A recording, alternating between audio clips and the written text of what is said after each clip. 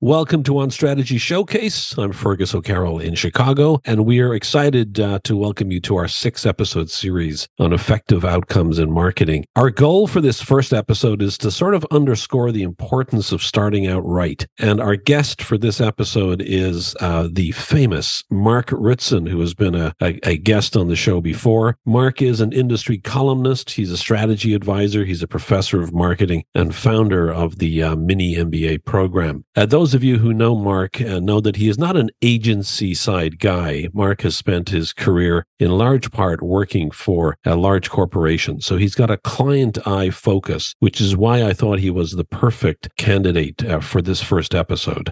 But before we get to Mark Ritson, I wanted to welcome back David Tiltman. He is SVP of Content at WARC, the sponsor of our show. And welcome back, David. Great to be here, Fergus. What do you guys see as the most important factors in starting out right so that you ensure that no mistakes are made at the earliest stages? The question to ask is the marketing activity, does it really reflect the overall business needs of the organization? So are you starting from business objectives, then working through to marketing objectives, then working through to communications objectives? Are you able to sort of articulate that? And some of the best case studies that we see in WARC are the ones that very, very consciously articulate that, because it becomes very clear very quickly what the marketing and then the communications have to achieve. A huge aspect of that is picking goals and agreeing on goals that are achievable. How do you guys at WARC help clients get perspectives on what is and what might not be achievable? Is there intelligence tools? Is there a way that you guys help serve that challenge?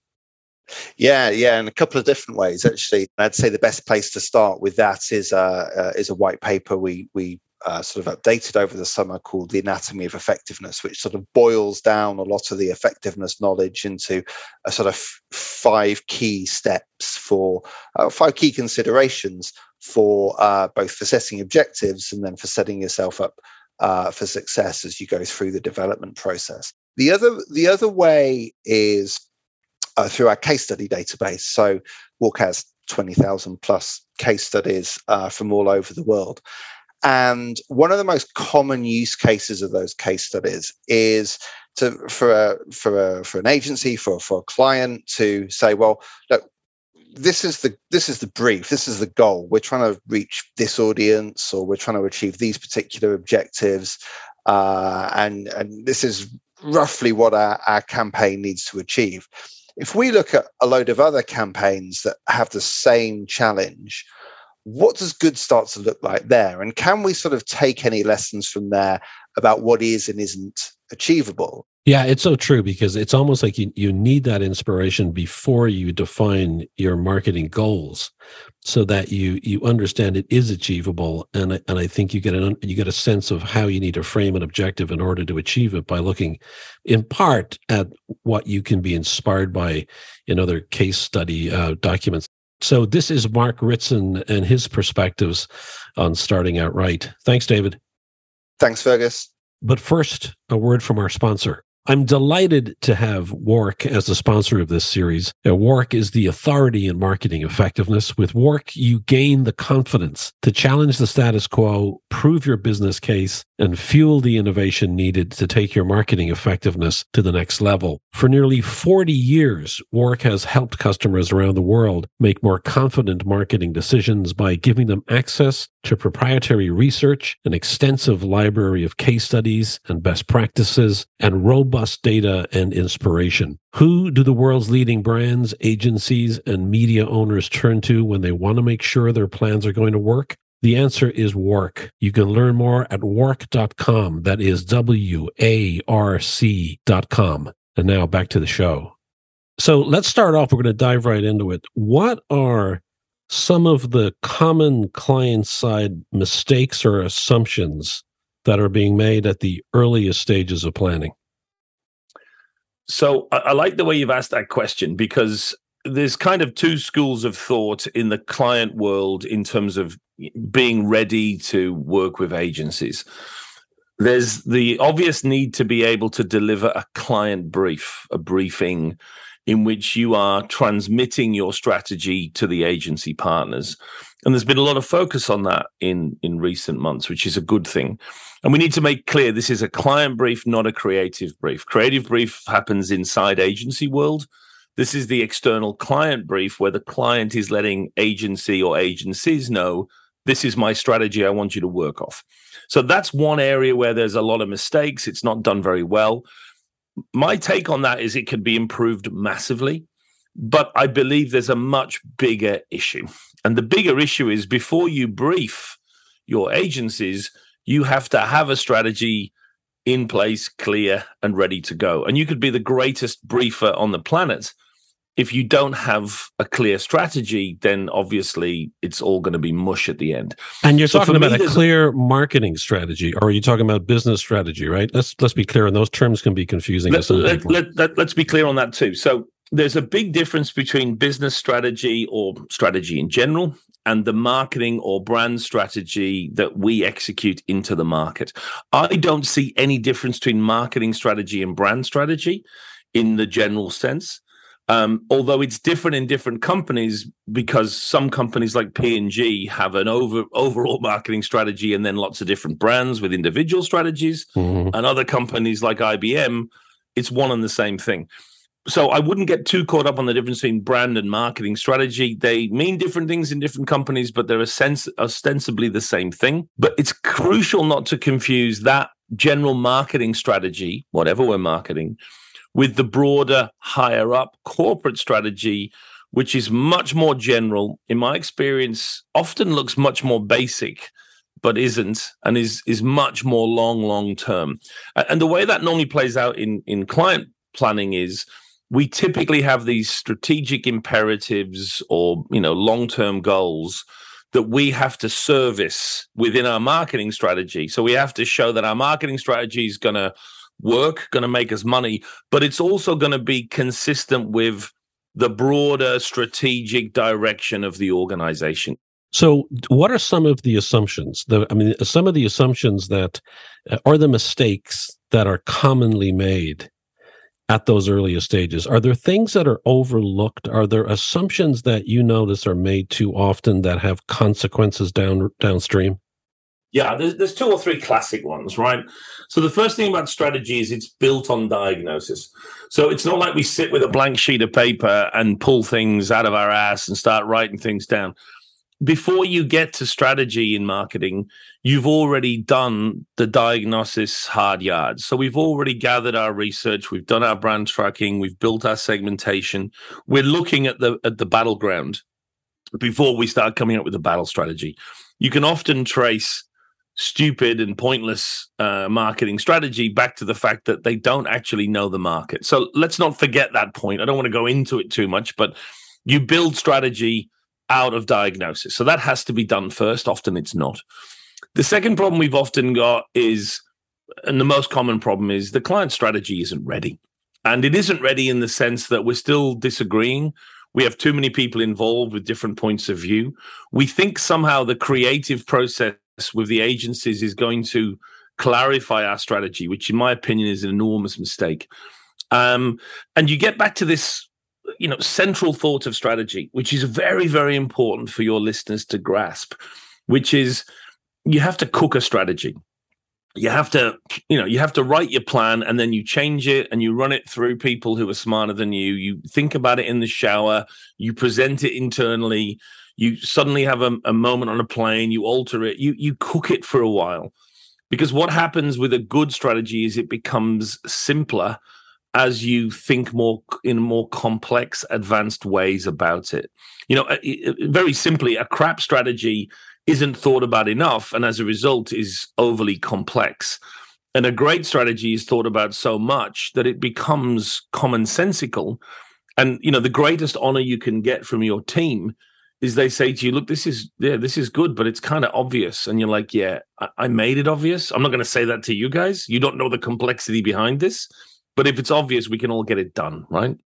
I've never worked client side, but I've had many strong relationships with clients that they've been willing to share what their dynamic on that side of the table tends to be. And a lot of them have complained about the fact that if they're not a marketing driven organization, there's a tendency for their bosses to come to them with goals and objectives that are just either plain not achievable or not changeable. And I'm wondering, what advice could you provide for marketers who are dealing with that sort of a situation where they know these can't be achieved? They know, and it doesn't have to be an issue of resource. It could just be an issue of strategic challenge that can't be done. But they don't even have the face time with the senior people internally at a client side to be able to change what they're then expected to bring to their marketing partners. Any tips on how you sort of scrutinize what's handed down to you as a marketer, how you can respectfully push back or lean back?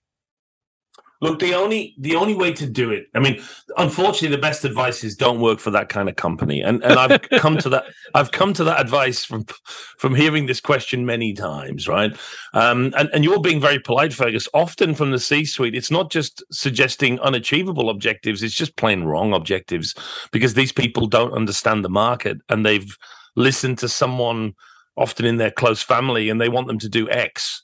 And with a crap marketing department, that doesn't have any problems because we'll just do X and we don't even have to do any planning. The problem is when that happens with a great marketing department, they know it's wrong and they have a better idea. And that, as you say, it gets very frustrating and it can be very intractable. The best solution in that kind of environment is the planning process itself. And there's a lot of great stuff. Roger Martin and all the other great strategy profs will remind us that a plan is not a strategy. And that's absolutely, crucial to, it's not about a document. It's about having the strategy first and then putting it into a plan or presentation. But in my experience, the presentation itself, the brand plan, the marketing plan, is the place where that crucifixion of bad ideas and bad thinking can be best erected. So my point is, remember that marketing plans, particularly for new products, should often be about shutting them down because there isn't a play, or shutting down initiatives or ideas that are coming from senior management that you can use your data and your understanding of the market to explain quite rationally and patiently why that doesn't make sense. And I love nothing more I've sat through literally, I would say now, more than 2,000 marketing plans in my life. I love nothing more than a judicious hyperlink. So you get some very good brand manager presenting her strategy and someone senior says, but why aren't you going after, such and such?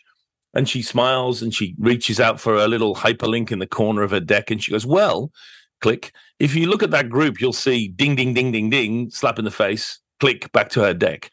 When you get that, you feel good because what you're getting not only is an answer to your question, but this woman's on the job. She knows what she's doing. You know what I mean? She was waiting for that question. So the brand planning process itself and the plan and the presentation aren't just showing what you want to do. They're also showing the options that you don't want to follow. And if you can get senior people to that marketing plan, then it becomes enshrined. And I've seen that happen. Good senior managers are ready to be, metaphorically spoken, they're ready to be slapped, and they like to be slapped because what they want to know is the junior person is on it and they've got good reasons and I should just let them get on with it. So how should budgets and objectives be set in the right way on the client side? How do you see it working best? So let's pause first and so let's separate out objectives and budgets. We'll do budgets first because they tend to come first, even though it's the wrong way around. You've got to stop and look at the ridiculousness of budget setting in almost every company, more than 90%. So here's how most marketers who are listening to this call, this is how your money is derived for your marketing budget next year. Someone in Zug or in Chicago or in London is going to look at your last 4 or 5 years of sales, and they're going to calculate a CAGR, a compound growth rate, based on essentially how much you're growing or shrinking. Let's say we're growing at 10% average CAGR, and we did $100 million last year. Well, says the finance team, if we extrapolate that out, we can expect to do $110 million next year. Very good. So they book the number.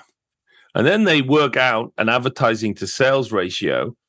And let's say in this case, it's 10%. So for every dollar you spend on every dollar of revenue we get, we give you 10% back to spend on marketing. Well, on a $110 million projected revenue, you're getting 10%. So here's your $11 million. That's literally how 90% of companies do it. And it's done in a vacuum, right? It's done in a vacuum. That's the least of the problems with it. So first of all, it's done in a vacuum by finance people who have no idea what's going on in the market. Second, we've already booked the number. Do you see what happened in that process? Yeah. Before marketers even thought about next year, finance have booked the number for next year, almost as if marketing doesn't matter. And so that's where marketing as a cost comes from. That's where marketing gets cut in a recession first, because it's deemed philosophically in the organization as a cost. We've already got our number. Now, here's your money, go spend it. It's completely wrong. And then finally, that advertising to sales ratio of 10% is total bullshit. It has no real logic behind it, and it's cut down whenever the finance team need to cut it down. It comes from a non-strategic place. So the first thing to recognize is the enemy is the traditional manner of budget setting. Now, how should it be done? Well, we should put the cart before the horse. We should have a strategy. We should have a plan.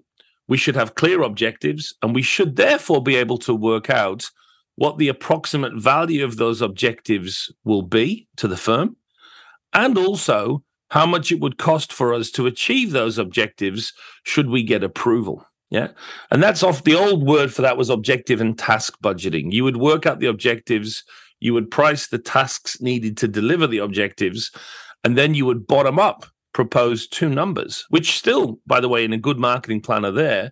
If you give me X amount of money to invest, I'll give you a guarantee that I'll deliver Y revenues next year. So now, how do we flip that, though? How do we, towards a solution, how do we begin to flip that way of thinking? Is there a way for us to create doubt upstream? Is to create fear upstream? To create a sense of wasteful practice? We're not in a position to get into that budget setting process. I've put in place zero-based budgets, bottom-up budgets in very large companies with multi-billion-dollar amounts of money. I structurally helped the company do it. I've never been able to change that top-down expectation of we have approximately, $100 million for marketing and we expect $1 billion of revenue from this, this business area. That's out of our reach. What is within our reach is there's a pot of money, that's set out for marketing investment. Internally, if we can show that we have a better plan, a more likely plan, a plan at all, because a lot of our internal rivals don't have a plan, and that plan will give us a very good return, we will get more of that preset money. So in effect, the best way to do budgeting, in my experience, is an internal competition where we will take money from the idiot marketers who don't have a proper plan or don't offer a good return. And that, for me, is capitalism at work, right? Let us invest in the better options. And very quickly, GMs get this idea that I have this pot of money sent to me from London. I have 6 brands. This man over here is presenting me a plan which looks good, feels like it's going to return the money, but he wants twice the amount that I was going to budget to him. Well, I'll take it from that guy over there because he's useless. I like that. That's the system that works. Now, the worst that can happen in that scenario, and I've been there, is all 6 have pretty good plans because we're getting better at marketing, we're getting more effective, and all of them in total want 30% more when you add up their brand plans, but they're going to deliver us 70% better return than I'm expecting as the GM of Bulgaria. At this point, I go back to London and I say, look, guys, can I get some more money? Because I'm telling you, we've got potential here. Is it potential or is it performance? Is it potential or performance? Well, at this stage, it's potential, right? I mean, over the years, what happens is if you deliver on your potential year after year, then you essentially get whatever money you ask. Because I have a guy, I'll name him because he won't mind me naming him. There's a guy called Nick Hagen who now runs Novartis somewhere in Eastern Europe. He's an old trainee of mine in a couple of different companies. And Hagen was first of all, a brilliant thinker, but just took the strategy process perfectly on board. And he became known as the mailman. And you'll remember this, Fergus. You're of an age. You remember Karl Malone? I do, yeah. Basketball player, Why did they call Karl Malone the mailman? Do you remember? Shit, I don't even know sports, so I'm going to guess he wasn't a mailman, but he made the delivery frequently and regularly. You forgive, it's a French statement because he always fucking delivered, right? And they called Hagen the mailman because for a period of about 8 or 9 years, whatever number Hagen came up with for his therapy or his brand or his product, he would literally always make sure he delivered it. So it got to the point in year 7, year 8, where the GM of whatever country he's in is like, so first of all, let's start the budgeting process with Nick. Nick, I'll look at your plan because I really enjoy your plans, but how much money do you want? Let me get that one down first, right? So potential becomes performance. Marketers miss this point on the client side. You have to hit your number. I'm a huge believer in the long and the short, but if you don't hit the short, the annual number you need to hit or that you've promised you'll hit, the long is not going to happen for you. So many of us, probably all of us, at one point or another have looked at the objectives that are handed down from either an account group or from client to an agency, or who knows what the situation might be. But they many times, at least one of them makes sense and is achievable, but it seems to be loaded and overshadowed by a bunch that seem to have been just slid in there to get through a meeting. How are we getting to that point? It seems to be a massive disservice to the client who's having to present it, because it can't be achieved and it puts everybody in a ridiculous situation of tension. You first of all have to be ready. And what you're seeing when you get this mishmash of 7 or 8 different styled objectives is too many chefs and not enough time to put down a proper strategy. So that's the first point. Second point is that we've got a great literature that comes mostly out of Don Sol at MIT, who's a very good strategy professor. His work looks at the practical success of strategy, not in marketing, but generally. And his research all points to the same finding, which is a handful of objectives, somewhere between 3 to 5, appears to be practicable and potentially successful. How is that even possible? That to me just seems like my world. Maybe I'm being naive here. If I've got more than 2, I'm beginning to worry. Look, I totally agree with you. And I spent a long part of my life, Fergus, telling my clients that let's just pick one big hairy objective, let's get it done, and then next year we might switch, right? I like a single objective. I have to say that your and my instinct is slightly wrong. The reason I say that is I looked at the FE data, the 50 years of the FE data, and when they gave me access to every single FE submission, and I looked at this. So why are we wrong, and why is Don Sol right? I think it comes down to we are thinking about a single client in a single moment. What he's talking about is for an overall annual plan for a large, yogurt brand, there probably are 3 or 4 objectives you can achieve. Now, remember, not all of them are what I would call funnel-based objectives, increased consideration. Some of them are about opening up a channel in the on-premise category.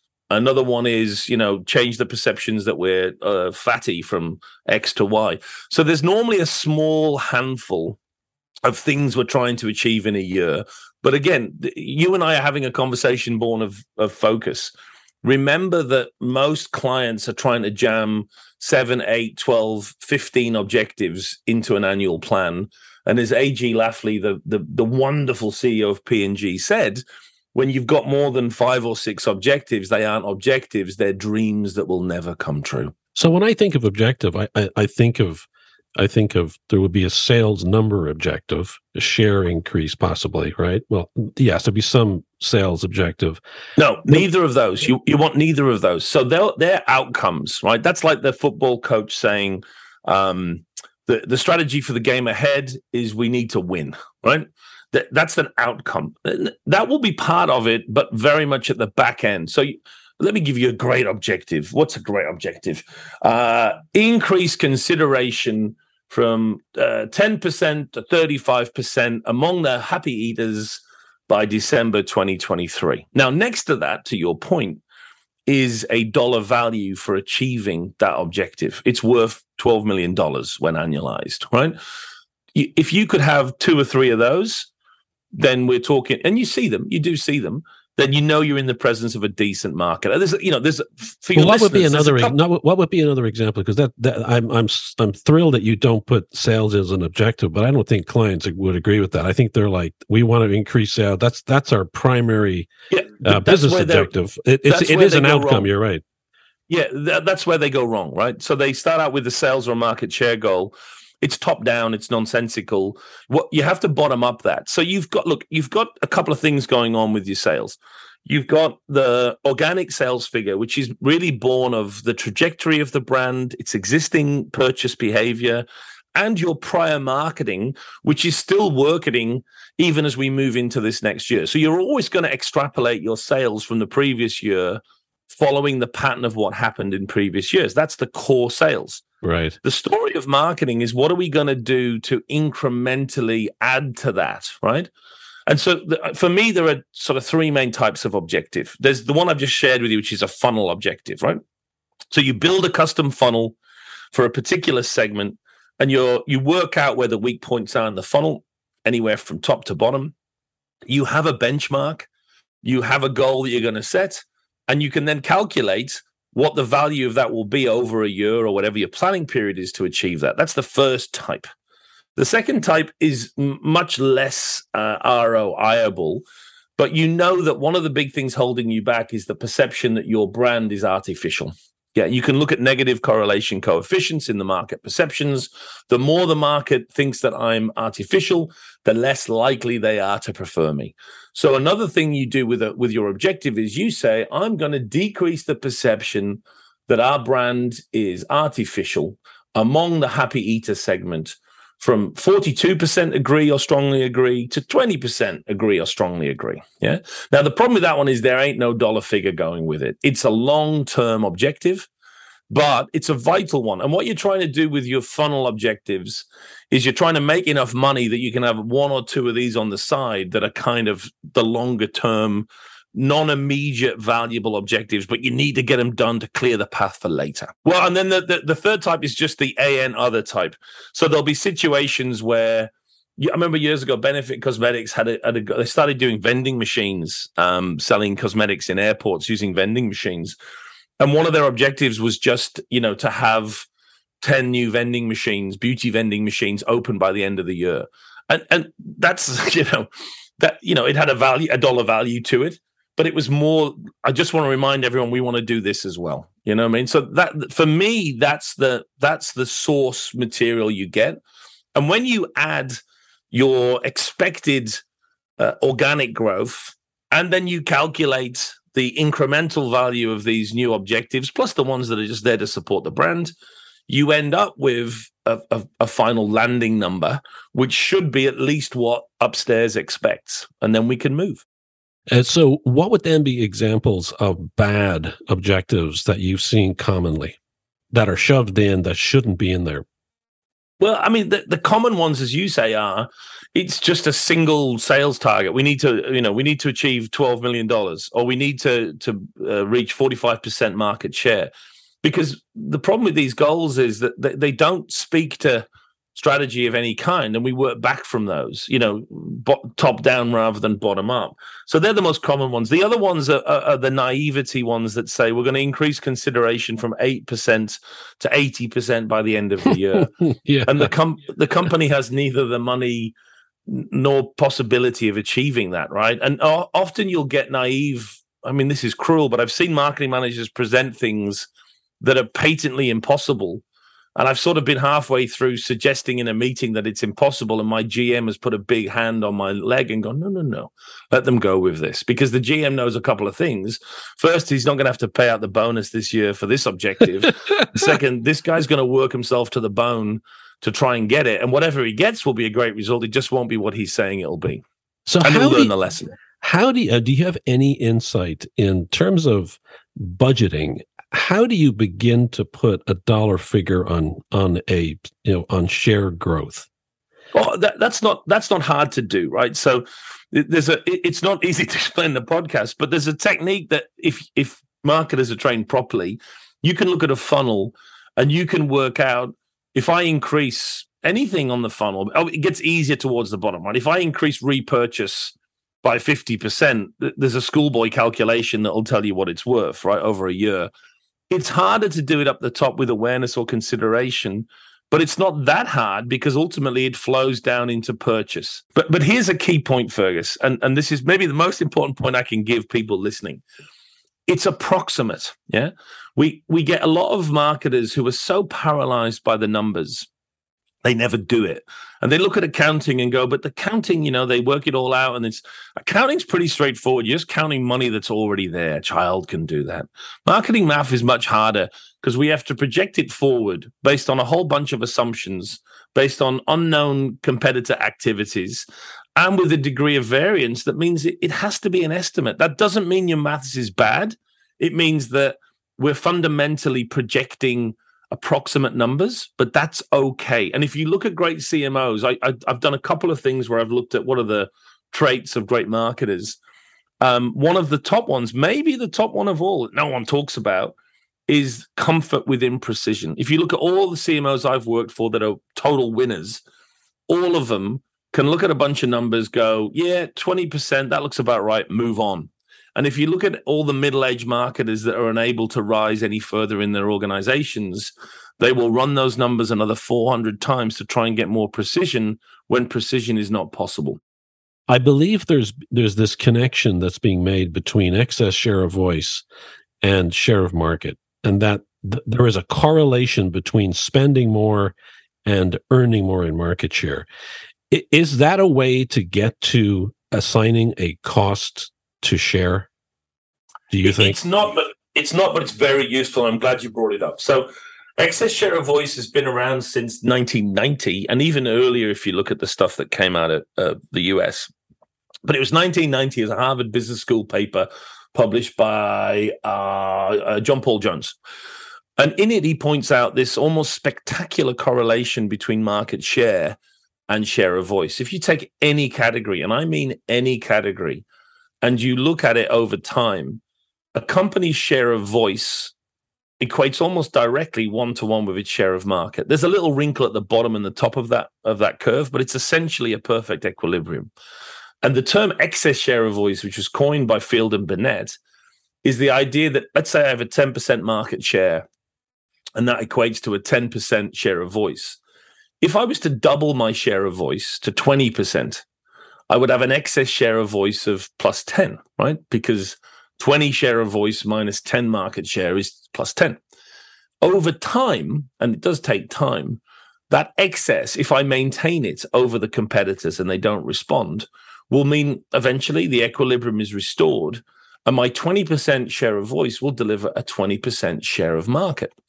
And this, I don't believe in science in marketing. I think it's horseshit. But this is one of the few laws that everyone subscribes to. I mean, Ehrenberg Bass and Byron Sharp are, they're fantastic operation. They really don't like anything that's not been invented by them. It's a childish thing, in my opinion.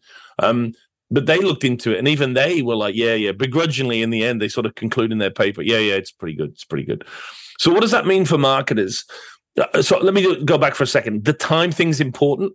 So if you look at the time, if you've got an excess share of voice of 10 percentage points, you only get a percentage point or so on average per year of increased market share. So it might take 7 or 8 years of that excess to get to double your market share, but it does happen. So I see excess share of voice it's a wonderful law, but it's really a practical reality check for clients to say, guys, at the end of the day, it really doesn't matter. Yes, creativity is important, and yes, strategy is important. But if you don't spend the money, it's very, very unlikely that you'll see the returns that you expect. We do have that fundamental precept. And so it can be a great final check to bring clients back to reality when they're often drinking their own Kool-Aid. If you're asked by senior level people within your organization to describe or define what a brand is there a shorthand, short sentence way that you find gets over the eye rolling? No, I mean, I don't think there's a need to instantly define it. I mean, the thing that brand is outside of marketing, it's not how we build it or how it's defined. It's what it does for the company, right? These are the things that marketers need to master.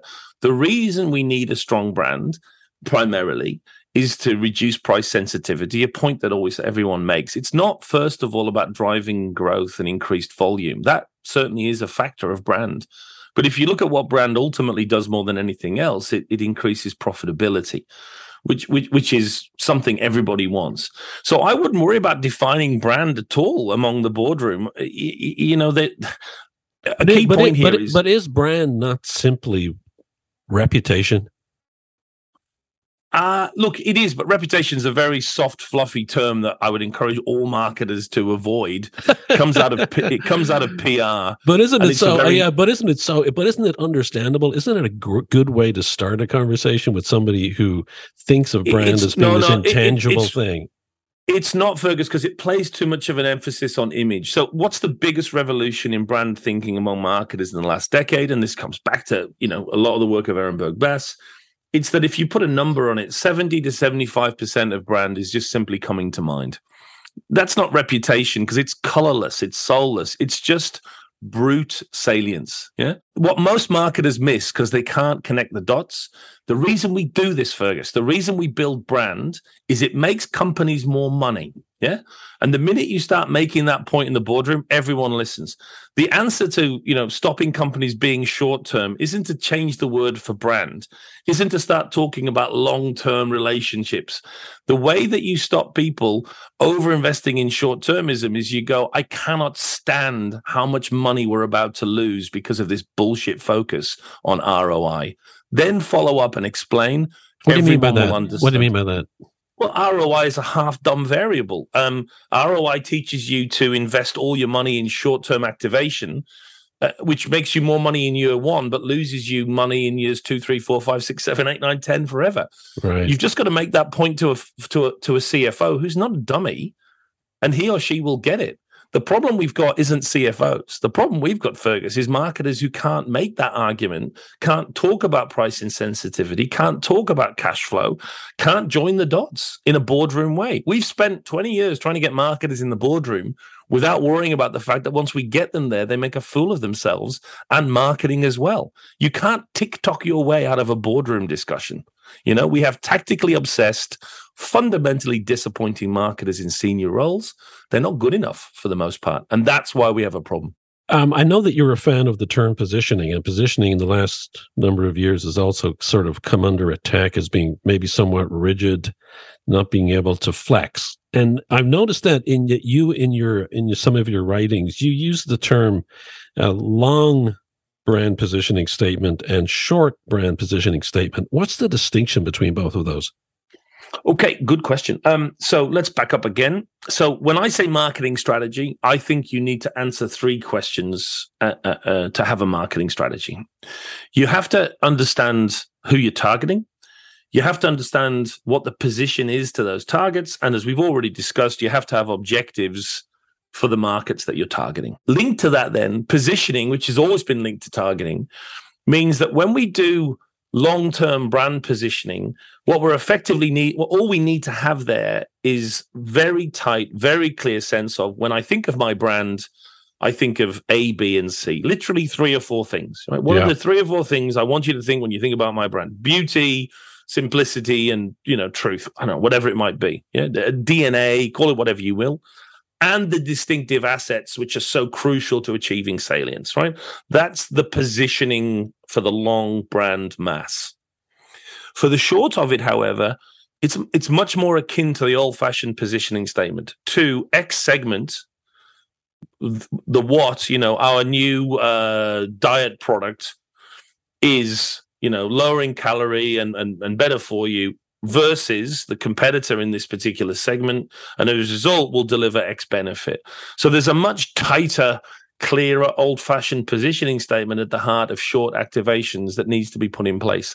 That, for me, is what an ideal brand plan looks like. What should the client brief contain and what should it avoid? So there's a difference between an internal brand planning or marketing planning presentation where you're presenting to the GM, you're presenting to the CMO, you're expecting them to ask why there, why not there. We've moved past that.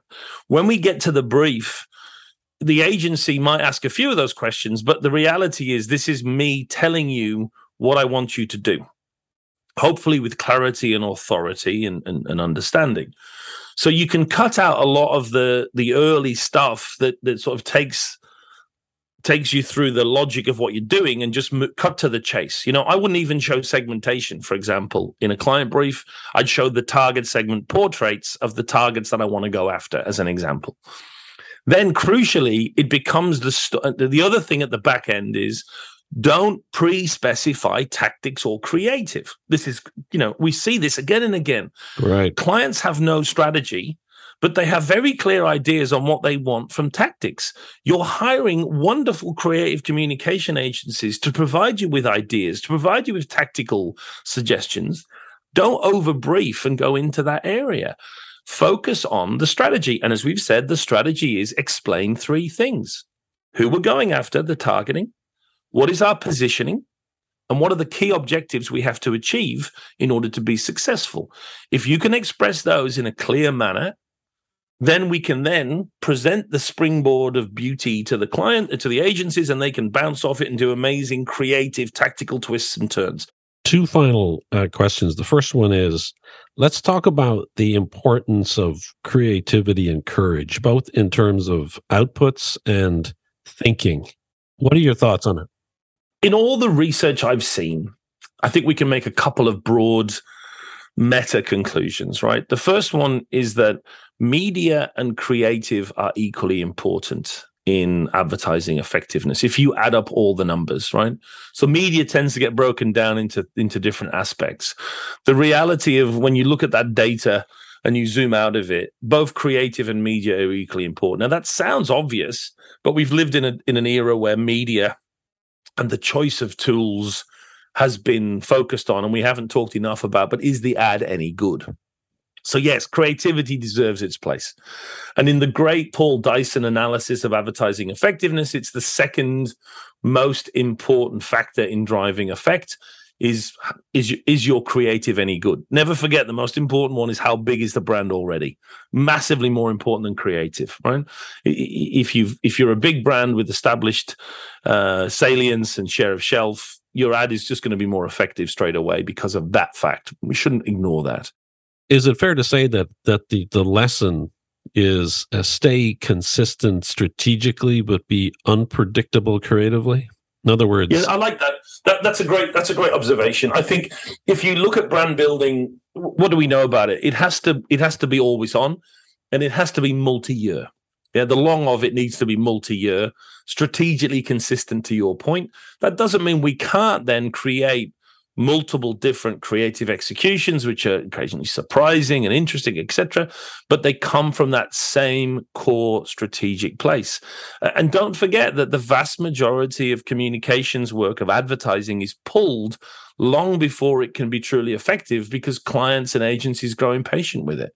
And the reality is it's only just beginning to work. So yeah, the key message from the client side about execution is execute for longer and don't grow tired with the work when it still has a long way to go. I think these are key lessons that have never been refuted anywhere. It's Mark Ritson, columnist for Marketing Week, an advisor and professor, 25 plus years of experience, his mini MBA courses, extremely popular. I'd encourage people to check it out. And he lives in Hobart, Tasmania.